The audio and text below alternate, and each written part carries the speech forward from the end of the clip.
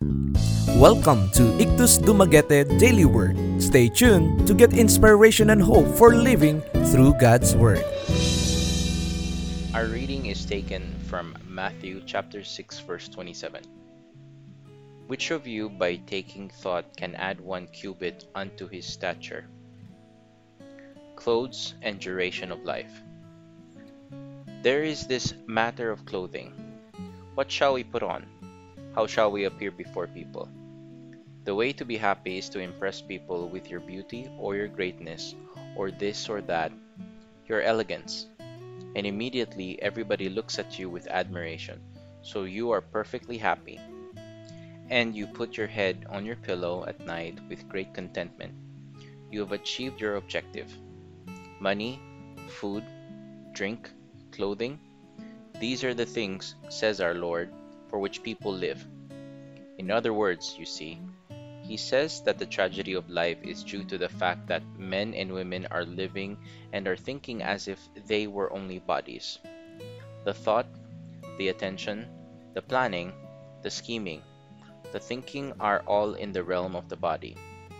People conceive of themselves as if they were but animals. That is what animals do. They eat and drink and so on, and so do men and women. These are the things they talk about.